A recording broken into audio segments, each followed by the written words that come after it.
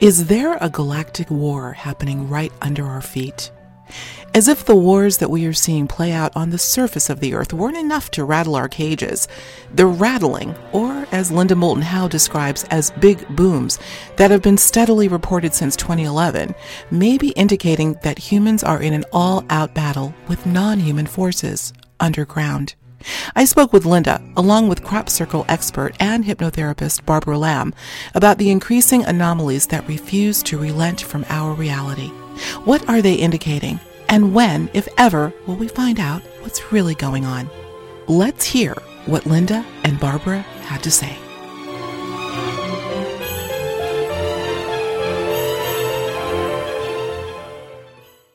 Linda and Barbara, what a pleasure to have you here. And I have to tell you, we've had occasion to speak separately.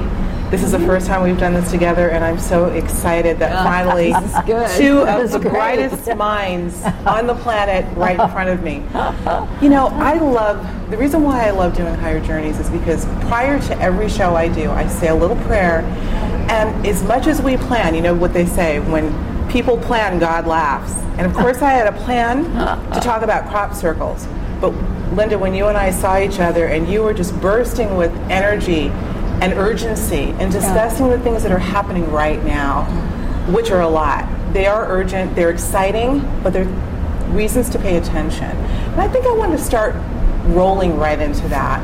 I want to talk about the booms that you have reported so incredibly on in the past. Apparently there's a resurgence of that. I've heard that a couple of times, by the way. Let's start with that. Tell the audience what's happening. It has a beginning, January of 2011. And what is so interesting being at Conscious Life Expo, David, who is Wilcock, who is sort of into a very vivid relationship with maybe government types, and is painting a landscape that sounds as if we are already in galactic warfare, that there is a secret space contingency that is already involved with non-humans. And last night, he and Corey Good, that story is that Corey Good has been to Mars half a dozen times, that we have a base there. Now, on the surface, that might seem like a huge disconnect from the reality that we accept here on the planet Earth. But last night, for the first time, was one facet after another that as these two men talked for nearly 3 hours, I am now beginning to see things are being filled in through what they're saying that I've been exposed to for 30-some years.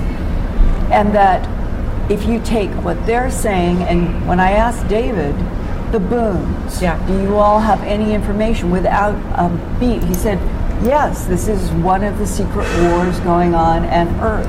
And there is an alliance that is fighting an extraterrestrial presence, and the booms are part of this. And he said, without being prompted, and it began in 2011. And if the governments of the United States, China, Russia, and the whole geopolitical surface Earth structure, if they have that knowledge, and it would explain why, for 6 years, these booms have been 5 county-wide, one particular incident when there was a huge boom in New York State at the same exact moment in England, meaning 7 or 8 hours difference, but these are happening. This is in the late afternoon and this is in the evening. It happened at exactly the same time. Made Reuters, BBC, all of the northeastern papers, and when the government in the United Kingdom tried to explain it away as sound barrier breakings by jets, citizens came running forward saying, no, this is when we heard the boom. The jets didn't come over until. This was one of those examples that's happening more and more, where people are not being so intimidated by what I would consider to be counterintelligence to explain away phenomena. When it comes to the booms, I'm getting maybe 100 reports a month now. Well, and the other interesting thing is, a Navy retired captain called me from Boca Raton, said, I've just had one of these strange experiences that I've heard you talk about on radio and reported Earth Files. And he said, it was morning, Boca Raton. He's very familiar with artillery and bombs and various exercises from his Navy work. And he said it was so focused that only one wall of my house shook. This has been part of the phenomenon, but this was what was important. And he said, I can tell you, this was a compression wave from above. Now, why is that important? Because this has been the confusion in these booms right from the beginning. The mayor of Clintonville, Wisconsin, was on CNN, Fox, MSNBC, all over the place about 3 years ago when they had a series of loud booms in Clintonville, Wisconsin. People were calling police, the fire department, and she's the mayor. She goes with her city manager to the area of town where they got the most calls. While they are walking, there is a boom, and she feels a slap that hurts the bottom of her feet. Oh, wow. And she said, and she was on television talking about this and did an interview with me. She said, this boom had to be coming from below because it slapped the bottom of my feet, and they had cracked sidewalks. Oh. So what is it that is happening that is coming from above and from below and causing physical changes? No USGS seismic records. No we know military activity, well, all over the place. Now, this is a worldwide phenomenon. And where they go to USGS in the United States or to another seismic office, they do not have seismic motion of the earth where these booms are going off. Here's the third part. The sound, the boom is the one that is the most common and comes sometimes associated with a blinding flash of light that has now been recorded by security cameras half a dozen times. And the light, no weather, we've checked this over and over, clear, dry nights. And here, the entire frame in the security camera where there's one of these booms, you hear the boom on the video, it whites out. It's that bright, it whites out.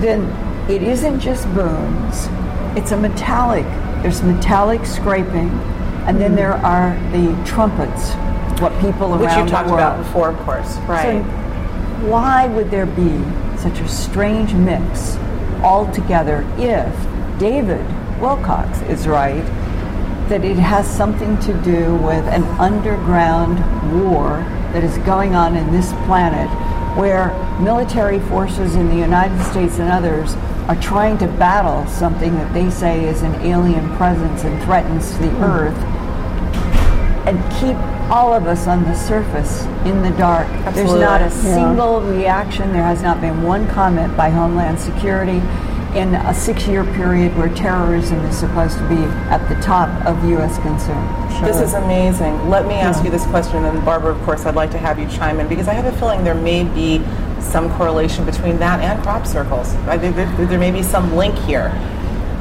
Are we so what you're saying, Linda, is that essentially 2011 is when this was somewhat brought to your attention. It began. It's headlines. Would you say it never happened before, you think? No. Would you say well, that it may have, but January 2011 there were headlines everywhere. Okay. But would you say that in the, 5 years since, that there's been a resurgence? Was there a lull? No. And then, so it's been pretty consistent. Cyclic. Okay.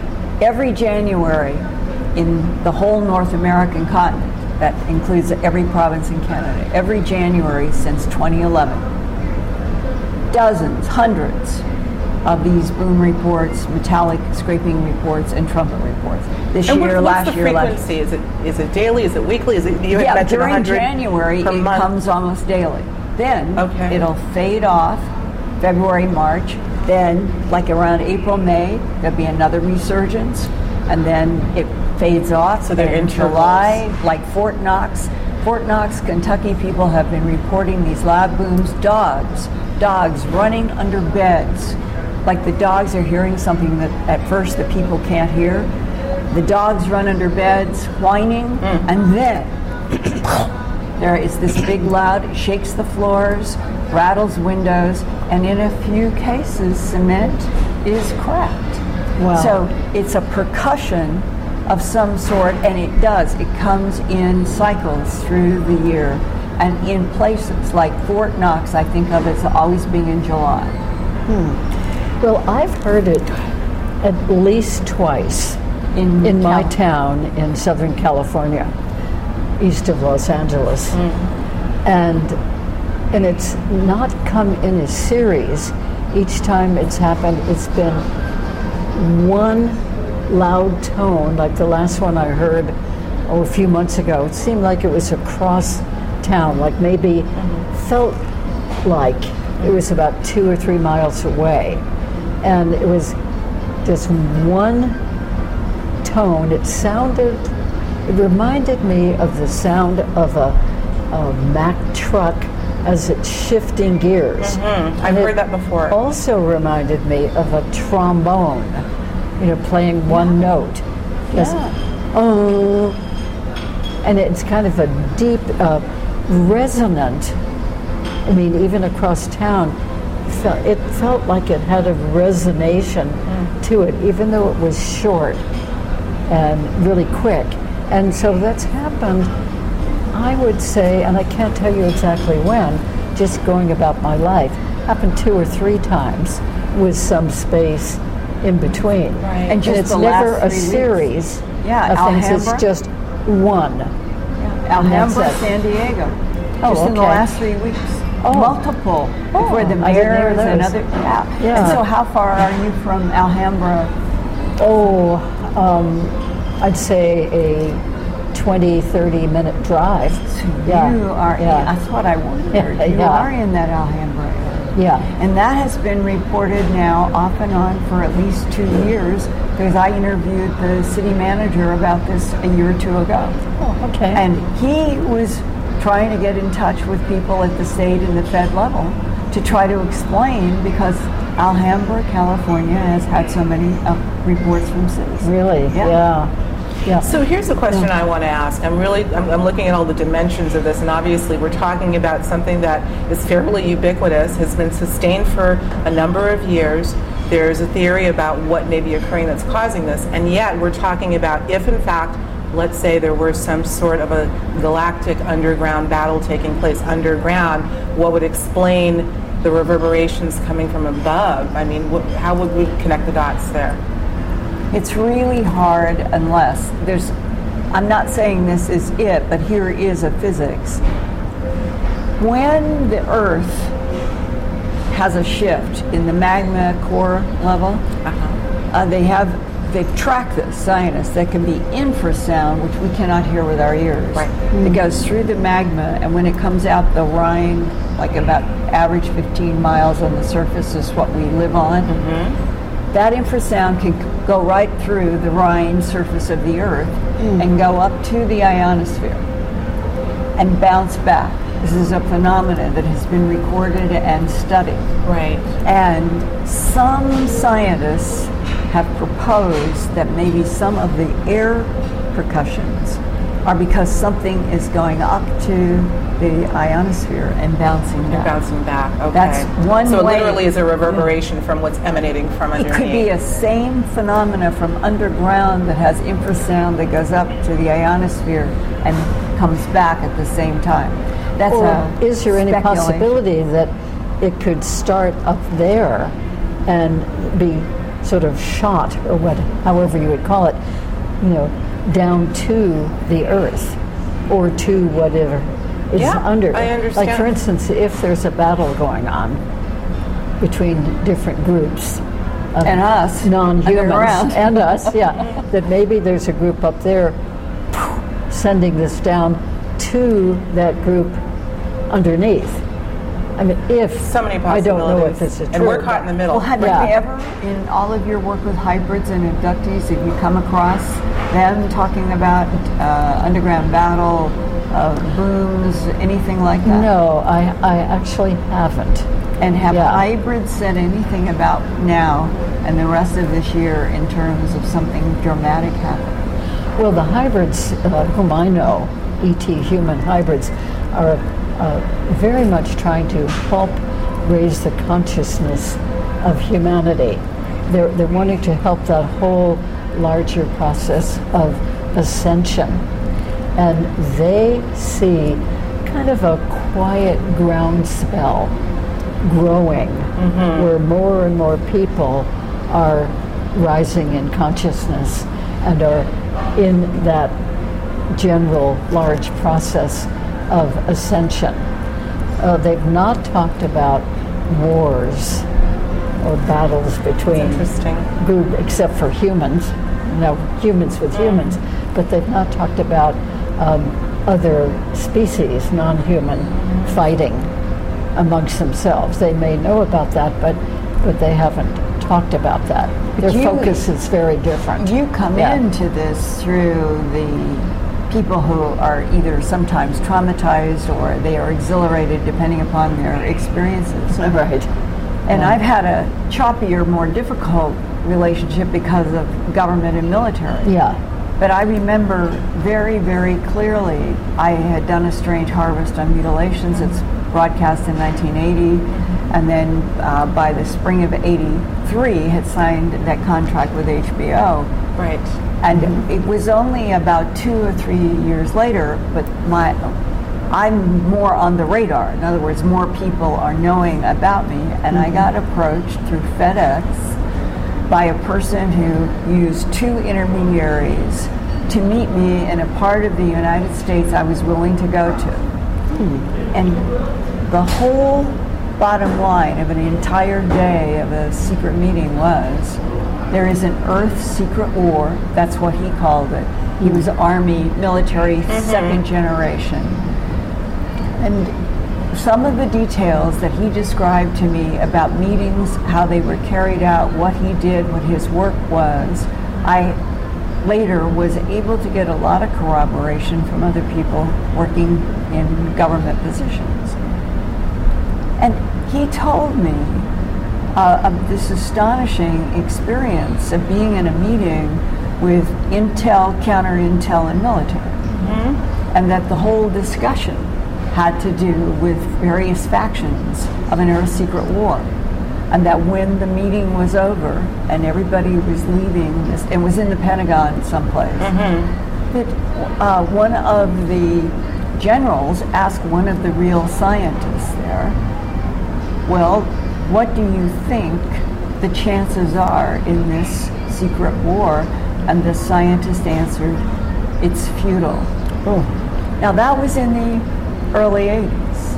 And if you talk with David Wilcock or others in terms of the material they get now, there has been a shift of some sort about who do we have as allies. And that I've heard that. Everybody now in this environment, they're talking about allies versus hostiles. It's like we've gone even past the word speculation and alleged. So maybe something is actually beginning to, I'm going to say, come out into the world we live in, and it's related to a war, and the booms are a part of it, and the idea that this year or by next at the latest, we are going to have an announcement that we are not alone. I think we're on the precipice, and this is a great segue point. My mind is swimming with different aspects that we can hone in on, but let's do a little dot connecting here, because you brought up something important, Linda. The fact that this is clearly a revelational period, the fact that more people are able to hear these things, sense these things, but actually hear them audibly. And what's crossing my mind is the Schumann resonance.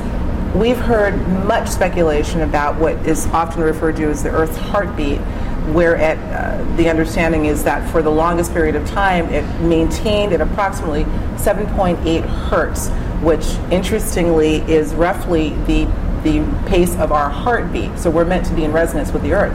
But the talk for quite some time now is that resonance, or that hertz level, has been fluctuating and spiking at some points beyond 30 hertz. Now, I may be going out on a limb here, but somehow I'm finding there's a correlation with the Earth's heartbeat, the fact that there's perhaps it's allowing for an opening it is perhaps raising our own beat to enable us to hear the things that have been going on for much longer than we know. I'm wondering if there's any way we can correlate that. And then I'm going to bring it all the way back to the crop circles, because I don't think that anything is happening in isolation. There are clues if we connect the dots. So I wanted to get your thoughts, both of you, on that idea. Well, I will defer to Barbara, but just one thing to keep in mind. For about 20 years, paper by paper and little bits of interview, we may be in the century where the magnetic poles are going to flip. That's right. And that one of the questions, it's a question mark, could any variations in the Schumann resonance be related to something that is going on at the core of the Earth, interacting with the magma that comes up to the surface, and that maybe we're going to finally have another pole shift, which we have not had a for physical pole shift. 876,000 years. Wow. It's been a long time. Yeah, so we're overdue. So that's one science, hard science possibility. But the crop formation. Let's bring that in. Let's experiment a little bit. How might that be involved on some even cursory level? Well, what I can think of is that with many of the crop circles, the ones we consider genuine, in other words, not man-made, even though there are some man-made, but the genuine ones still, as of a few months ago when I was there again in England, they still have that extra energy in them, which can be measured in a number of ways. So maybe, this is a theory, maybe we are, different spots in the Earth where the crop circles happen in most of the countries, maybe all of the countries, that maybe there's an extra addition of energy from out there, from the other beings whom I think are involved in making these crop circles. So maybe there's, I have thought for many years that the extra energies placed in the crop circles have significance beyond what we realize, and we can just guess at what that is. So in many cases, the crop circles happen near ancient sacred sites. So that was one of the theories that seemed to be very interesting, that perhaps the addition of energy into the land near the sacred sites was to help to refurbish and raise, re-stimulate the energies that used to be there. We're talking about the electromagnetic energy intensity within some of these formations. Sure, right? Okay. So that's one idea. Maybe it has a different purpose, but I personally think and feel and measure and see with my dowsing rods and pendulums and all that, including 2016, that I personally think that this energy is very significant, whatever it is, and it is coming from somewhere else. I know there are theories that it's coming from underground. Now that's a possibility too. I think it's coming from above. But anyway, nevertheless, there are these places all over the Earth, which we call crop circles, where there is an extra measurable, definable, feelable energy. And I think that is significant. It is. Whatever it means, this is happening, and it's been happening for a few decades now. Will there be a and revelation? Maybe centuries. I would surmise. I mean, based on your wonderful program, Ancient Aliens, it's been covered extensively, including some of your commentary on, during, I can't remember the time period, but flyovers, looking at these formations would reveal that you could only see the formation from that vantage point of overhead. Right. Yeah, that's the best way to see Before the there whole were pattern. flying machines, so And there have been two very interesting discussions. One, a government guy, and, I guess both, really. One was the CIA in 1990 to 1992, sort of the beginning when they were first on 60 Minutes, 2020, people forget. that the BBC and everyone was covering crop formations between 90 and 92. And that this man was referencing the CIA and said that they had a bank of Cray computers and that they were trying to, with satellite, get a photograph of every crop formation on the planet, no matter where it was, to feed into the Cray computers, because they were looking for a mathematical language that might relate, and this is the part that was interesting. Our working hypothesis is that these are being used by time travelers to mark the accuracy of where they are coming in or out of time stream. And then later on came a sort of maybe related, but it was that we're dealing with technologies and minds and a complexity that is interacting with the universe in a way that we are not, and that there is this thing called self-activating technology.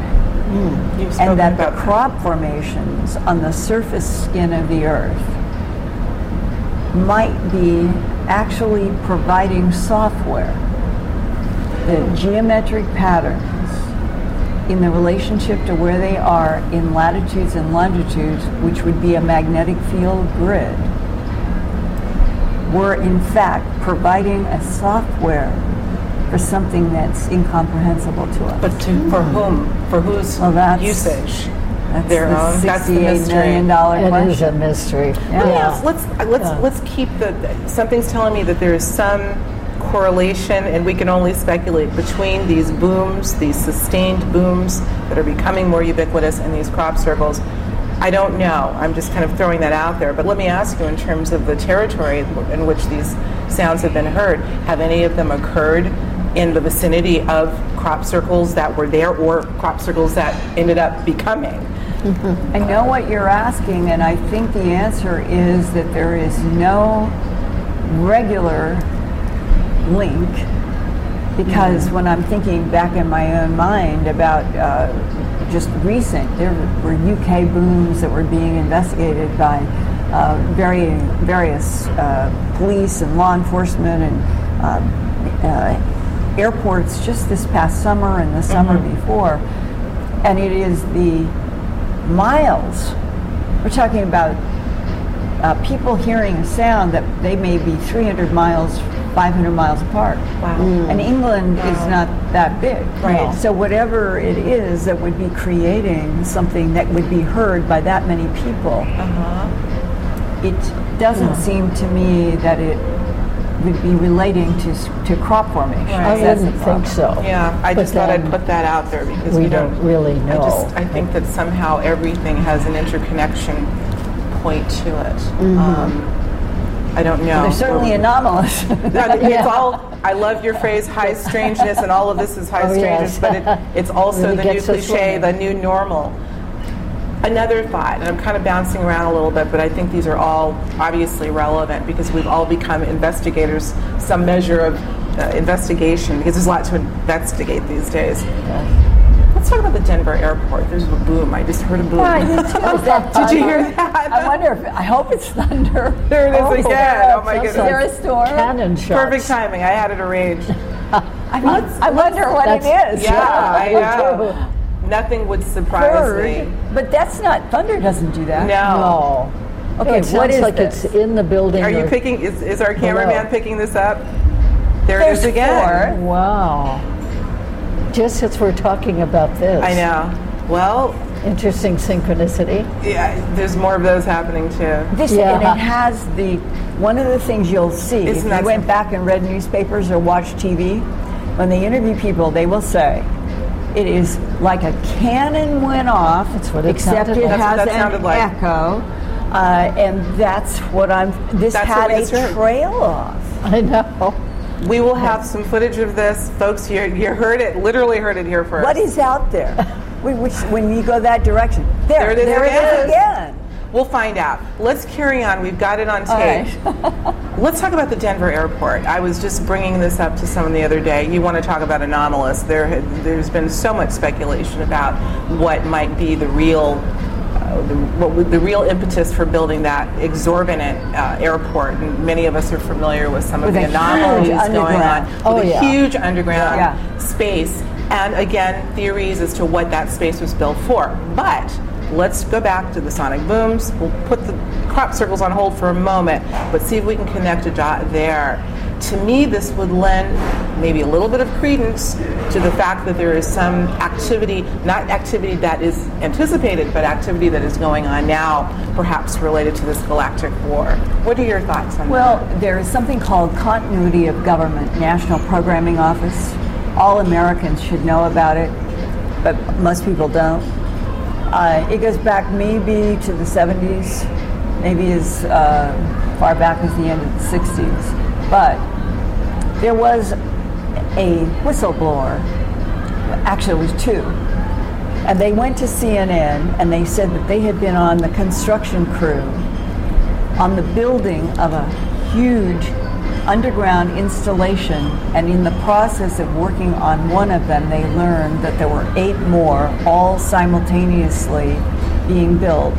It was a complex of 9 underground installations to provide continuity of government under the National Programming Office in the event, and that originally there was an executive order or something of that kind that was signed and said, in the event of a nuclear attack. It had been specific to nuclear attack, and that apparently is where the money and the authority came. When CNN had the 2 whistleblowers, and I believe it was 1988, they backlighted them. So they are the ones that are narrating the CNN special. And they said that their understanding was that the money that was going into these 9 locations, and they gave numbers that were astounding at the time, and that they were coming forward because the intimidation that they had been working under, that they were never to tell anybody, and that they had been forced to sign non-disclosure agreements. So they were people who were saying, we think this is wrong, and this is what is going on in our country, and CNN put it on the air. And I watched it in LA with like 6 or 7 people at a conference about UFOs back in 1988.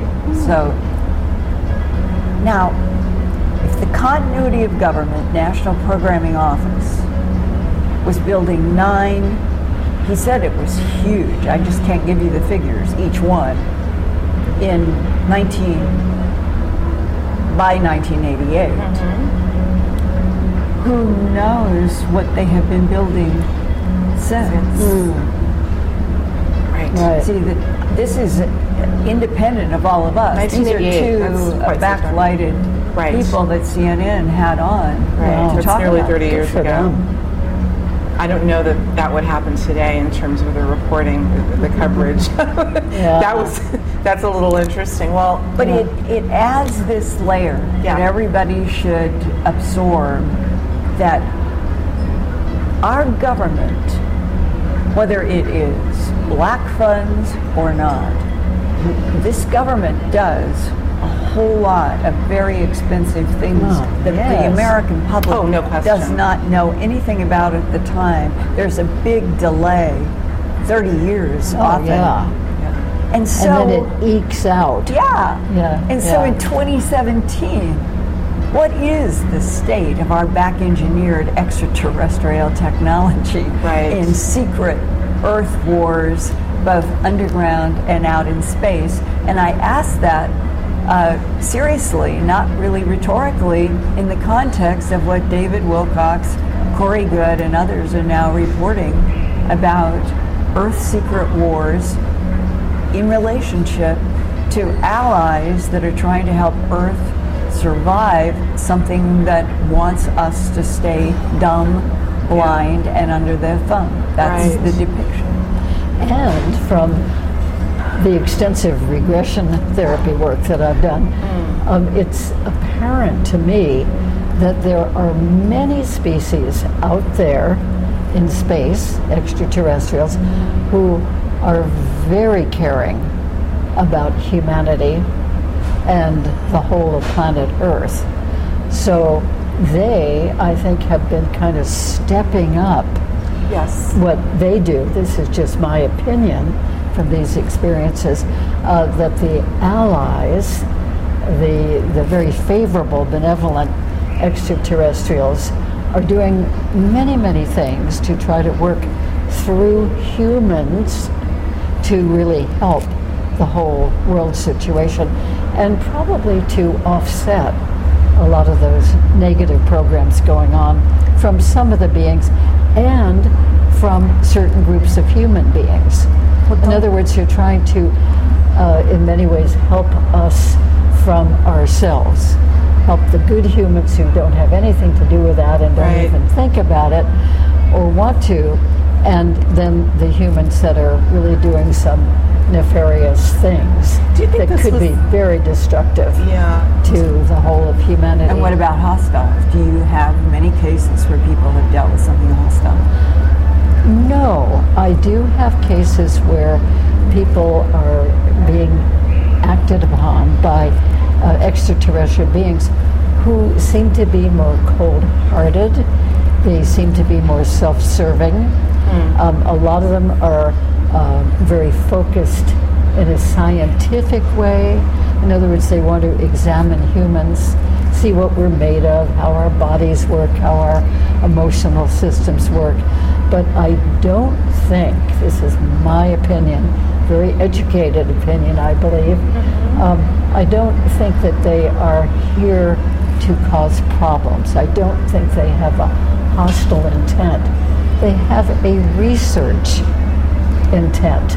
A research intent. A scientific research sense in understanding us. But I don't consider it a hostile intent, although it can be certainly taken by experiencers of those sort of experimental programs that go on from extraterrestrials. They can take it as a hostile intent. It would be like one of us going to a scientist who would probe us in various ways, test us to see what we think, what our cognitive abilities are, even some of our physical processes. And we might think, oh, how horrible, this is a really bad experience. And yet it's done for scientific research. You know, it doesn't have an evil intent.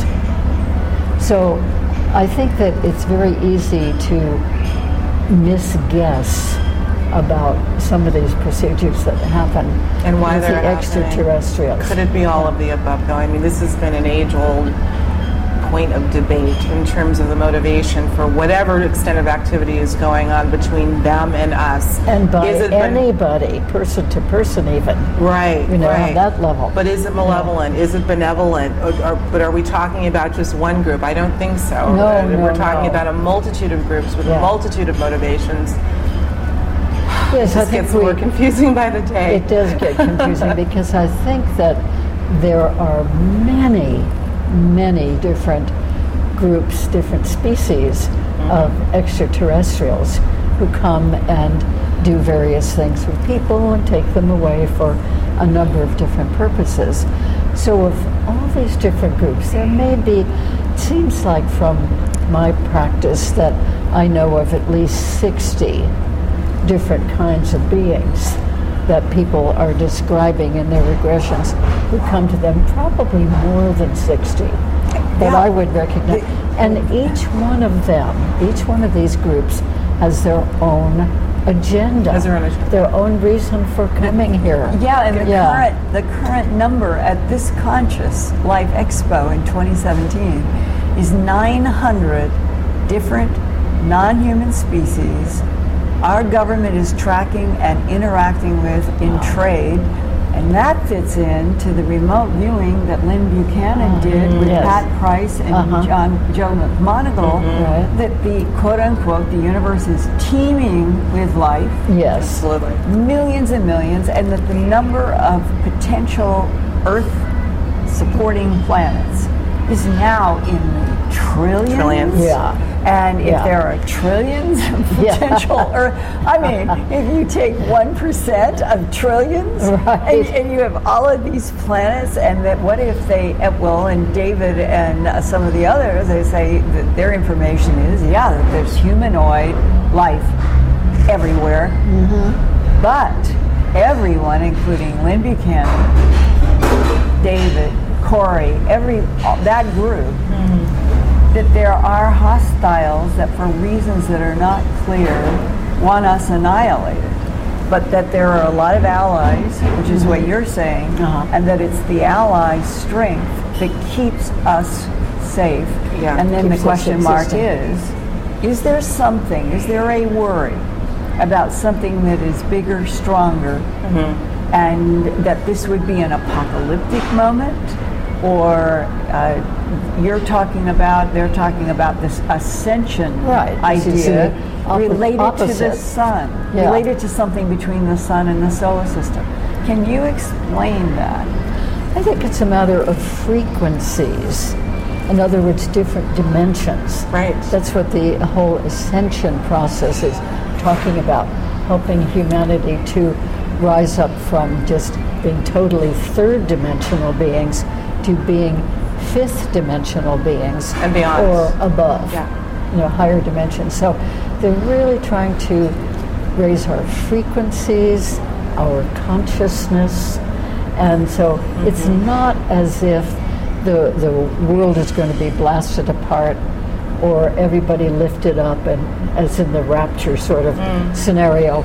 But it's the individuals rising in consciousness. Right. And as they do that, rising in frequencies. So the hope of some of these beings and the hybrids, the ET human hybrids, whom I've come to know well, the motivation is to help raise the consciousness of humanity as they can, here and there, through teaching and workshops and helping to heal people and just by being present people. I think just the energy overflow. That's right. I want to interject this too. I think we're running a little bit short on time, so I want to bring it back to the Schumann resonance. When we talk about the words that we tend to use quite loosely, ascension and evolution and frequency raising, well, what does that mean? How can we distill that in somewhat even quasi-scientific terms? And I tend to look at the spectrum of like a radio band. You've got 88.9 at one end, you've got 107.9 at the other end, and looking at it linearly, obviously the lower end is the lower frequency, and when you get all the way to 107.9, you're up at the higher frequency. But, and that's about sound, but so is the Schumann resonance. And that's also about frequency. Yes. Remember, if the Earth is raising its frequency, this is a bit of a syllogism, I guess you could say. If A equals B and B equals C, A equals C, we're designed to resonate with the beat of the Earth. If the Earth's frequency is raising, then we're being called to raise our frequency as well, and to match that of the. Does that make sense to you? It does, and we may or we may not. And we In may other or may words, not. Some humans probably are raising their frequencies. Some humans probably, in my guess, are not. I tend to agree. What do you think, We can Linda? see the good, the bad, the entropy reigns in this universe. Right. What are your thoughts on that? A lot of people have different opinions. I mean, do you feel that it's an all or nothing, or is it more of an individual journey? Well, here at Conscious Life, I'm going to be doing a program, first time, on are we living in a simulated universe? And what I find so interesting is that in getting into this question, where you think it's strict math and physics, and realizing that where it's pushing a lot of thinking is, as physicist Thomas Campbell says, that this would be an entropy reduction trainer universe. And that the bottom line in that is, if you reduce entropy, you are increasing the positive. Because entropy is everything going down to death. So an anti-entropy trainer to souls, for example, would be a universe that would be maybe rough. Because for the souls to be able to evolve up, they have got to go through a lot of rough things to make decisions. And then that's where reincarnation would come in, that it wasn't a philosophical concept, that it would be a part of the physics of the universe, where the recycling of souls is the way that the souls would learn in school, but body containers can only take so much stress. And so if the body containers have to go into cycles of birth and death, the soul would be that which is stays permanent going forward, going in and out of containers. And that the resonance between the soul and a container, that may be part of it. That you would come back only into a body sort of where you left off, that would go the next step of this journey. And I think that somewhere in here, in this mix of the mystery of what we are in relationship to this vast universe, is what I'm most interested in. Whether there are ETs in it, of what kind, allies or not, it's this relationship. What is the big machinery of the cosmos, from the divine to the matter world?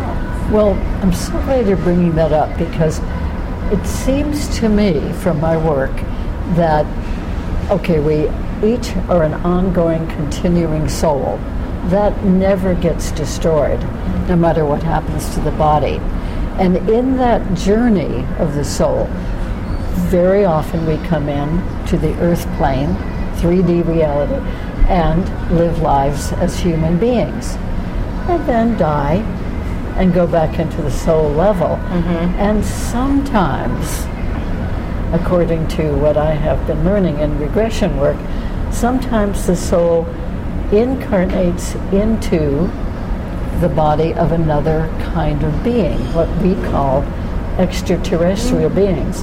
So many of us, I am beginning to realize, have had incarnations in our soul journeys, incarnations as members of an extraterrestrial species.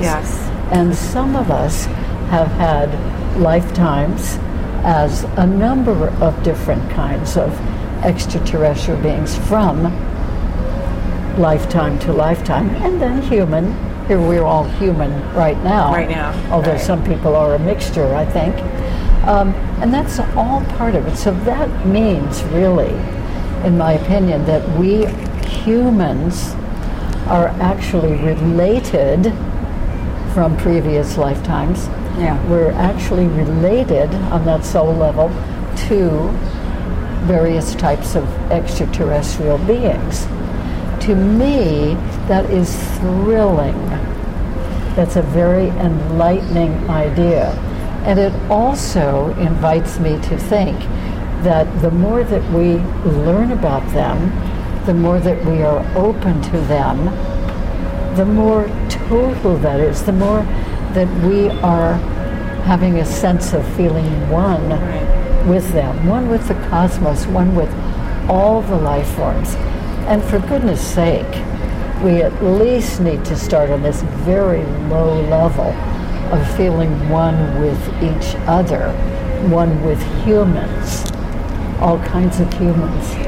I mean, the challenge is there. It's vast. It's here and now, and it's and greater than ever, and out there.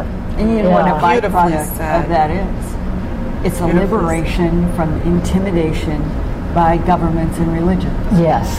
It's beginning to happen. Where the human mind and soul is beginning to think for itself and be independent. And it isn't going to be as easy, I don't think, to run ripshod us. over Hoodwink Homo us. sapiens. Yes, I do hope so. I love the balance that you all are witnessing here. These two extraordinary researchers, experiencers, I might add, and when I'm using that broadly. We have Linda Moulton Howe, who is the consummate hard investigative journalist. We have Barbara Lamb, who is equally erudite in her area. You complement each other. There's kind of a yin and yang We're very different and we're very similar. Yeah, and very similar. I love first time we met in a crop formation, I Yes, think. yes. We met. Yeah. How much time do we have? I want them to talk about that. Tell us about that experience. Barbara shared that experience, a little bit of that let her experience with me over the phone. But no, I want to hear from you, Linda, first. Tell us about what that was like, and let's see. Well, I'm not sure I remember exactly remember which the little one. gnomes? That crop circle? Charlbury? Yes. Oh my God. That was unbelievable. Yes, right. We got there at the end of the day, and we were going into twilight. Yes. And none of us had ever seen those little, like they had been woven by an artist.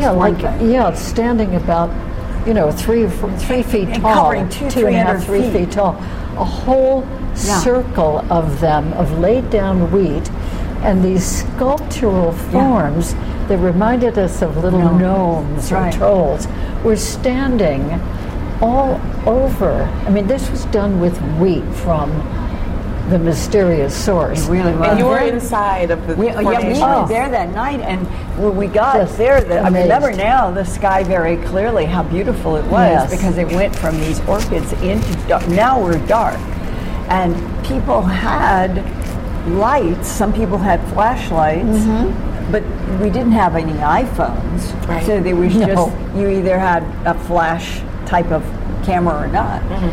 And that some of the most interesting photos were from that crop formation, because when people started taking photos, we had some of the orbs, we had all of these different things that we weren't seeing.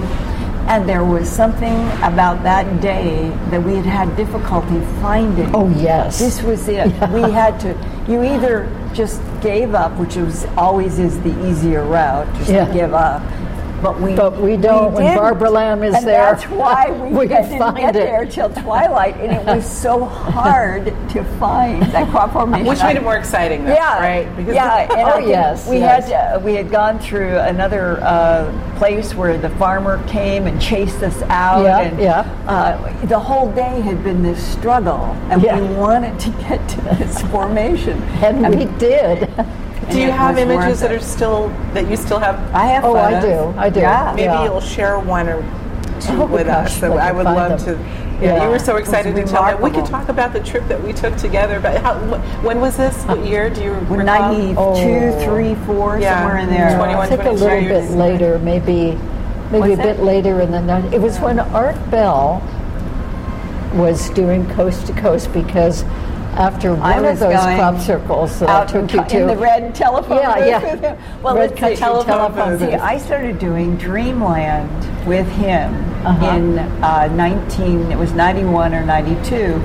Then Coast to Coast didn't exist in the world till 95. So it could have been Dreamland or Coast. I think it was Coast to Coast. But back then, and why I'm thinking it was Dreamland. Something. Red phone booth. That if people understood, I had this tape recorder, and I would run no matter where I was. It didn't matter what I was doing, and Art didn't care. I literally am taking a phone booth, because then we had phone booths, and that's why I think it was earlier. Right. And I would just manually come to an end point. That's all. And I knew that there was a segment, and I knew when it would go out, but I had no fancy equipment, just start and stop. And not only was it that crude, but I had no attachments going into the phone. I would take the mouthpiece and hold it down over the speaker. And I did that for 3 or 4 years, and had more fun because I didn't really have to worry about the equipment. I just was doing interviews and then putting the phone down. Isn't that great? Those are the good old days. That's why I think it was the transition to Coast. Art called me and he said, you know, Linda, I think we need to get you some new equipment. This country English phone booth. We started doing Coast. And then the engineers started sending me, we need to do this, and then we had to have an engineer, and it just kept, so it was those rough but fun tumble. Oh yeah, 91 to 95. Yes, and I was in those red telephone booths at Alton Barnes, and was in there with Robert Irving. Yeah. Remember Robert Irving? Everybody was scared of him. The coacher. He came into, it was it the Barge Inn? The Barge Inn. And he was... Okay. He came in. As we're winding down, we're going to go ahead. But it was just like a Western. I love it. Everybody had been drinking. It was late, like really late at night after a day in the proclamation. And there was this table with maybe about 12 people. And I was sitting at this end, and there was a group of us that had been out in crop formations all day. And all of a sudden, all of this conviviality and everything just, when birds become quiet, right? Right. And everybody turns around. And here is Robert Irving. He wore a black coat that went all the way to the floor. He had black hair. He had on a black, he was Mr. Man in Black. Men in Black. Yeah. And literally the place went silent, and he walks just like a Western.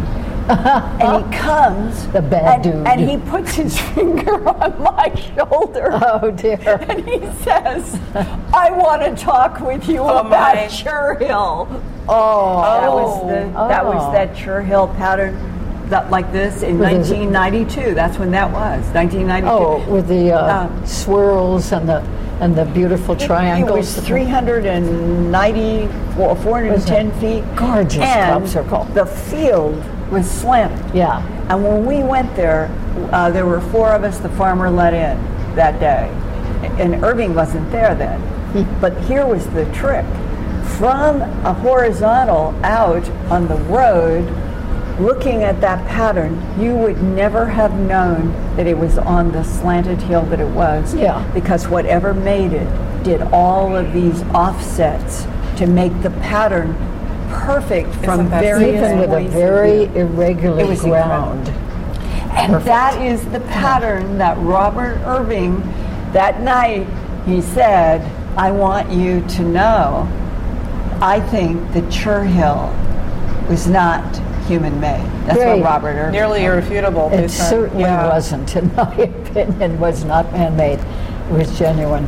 Yeah. How's that for a bit of nostalgia for our Higher Journeys audience? And I Those got were it. Really great days. I have a feeling that we'll probably continue this discussion. For the time being, this has been lovely, absolutely lovely, and I knew that it would be nothing less than that. 2 of the greatest here, whom I love dearly. Tell us, we're here obviously at the Conscious Life Expo. I think you could probably surmise that by now. Tell us, I know you're going to be speaking shortly, right? What are we speaking on? Are we living in a simulated universe? I know it's going to be fascinating. Yeah. And it feels like this is like the first bead, and it's going to just keep going and going. Absolutely. In other words, this is a subject that's not going to go away. No. It's going to continue to be refined. Scientists are already doing papers that are presenting, if we do this test, will this give us this answer?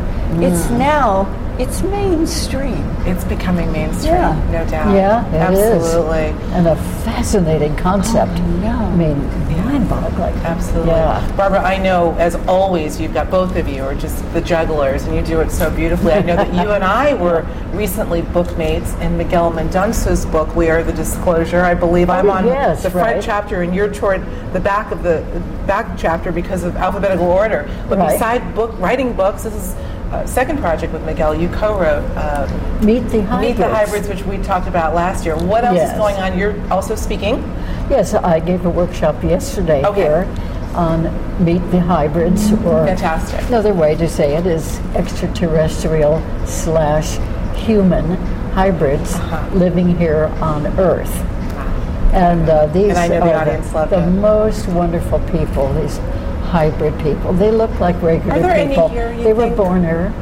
I met one this morning, a woman from Japan, and as soon as we started talking about this, she said, "Oh, I'm a hybrid," and I said, "Wonderful. Why do you think that?" And she listed off all these characteristics, and I said, "Well, that sounds like the hybrids I know." I love it. So it's very possible. Love it. And she's here with a mission to upgrade humanity and raise our understanding about things and spirituality. And it could very well be. It's a beautiful Occasionally thing. I meet people who say, "You know, I wonder if I'm a hybrid because," and then, you know, if they mention all these wonderful characteristics they have. There's Could a be. hard edge to this, like there is in so many things, and that are all the ancestry, DNA. The government behind the scene wants to find hybrids. I know. I'm sure. That's why my hybrids, that is, those whom I know closely, they do not want to be genetically tested because they know that that testing is going to be sent to a certain department of the government, and that then they might be apprehended and tested and dissected and things like that. Some might be in Trump's don't want that. ban of it. Oh no! Well, okay. So that will dear. definitely necessitate a part 2. I know we're going to run out of tape soon, so we're going to have to continue this discussion. What can I say?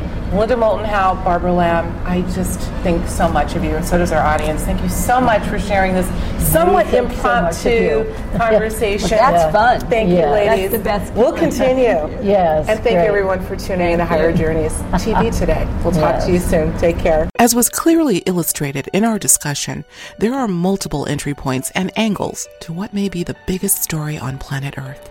Whether underground, in the sky, or on a wheat field in England, our interaction with perhaps a multitude of non-human species runs deep into our human history.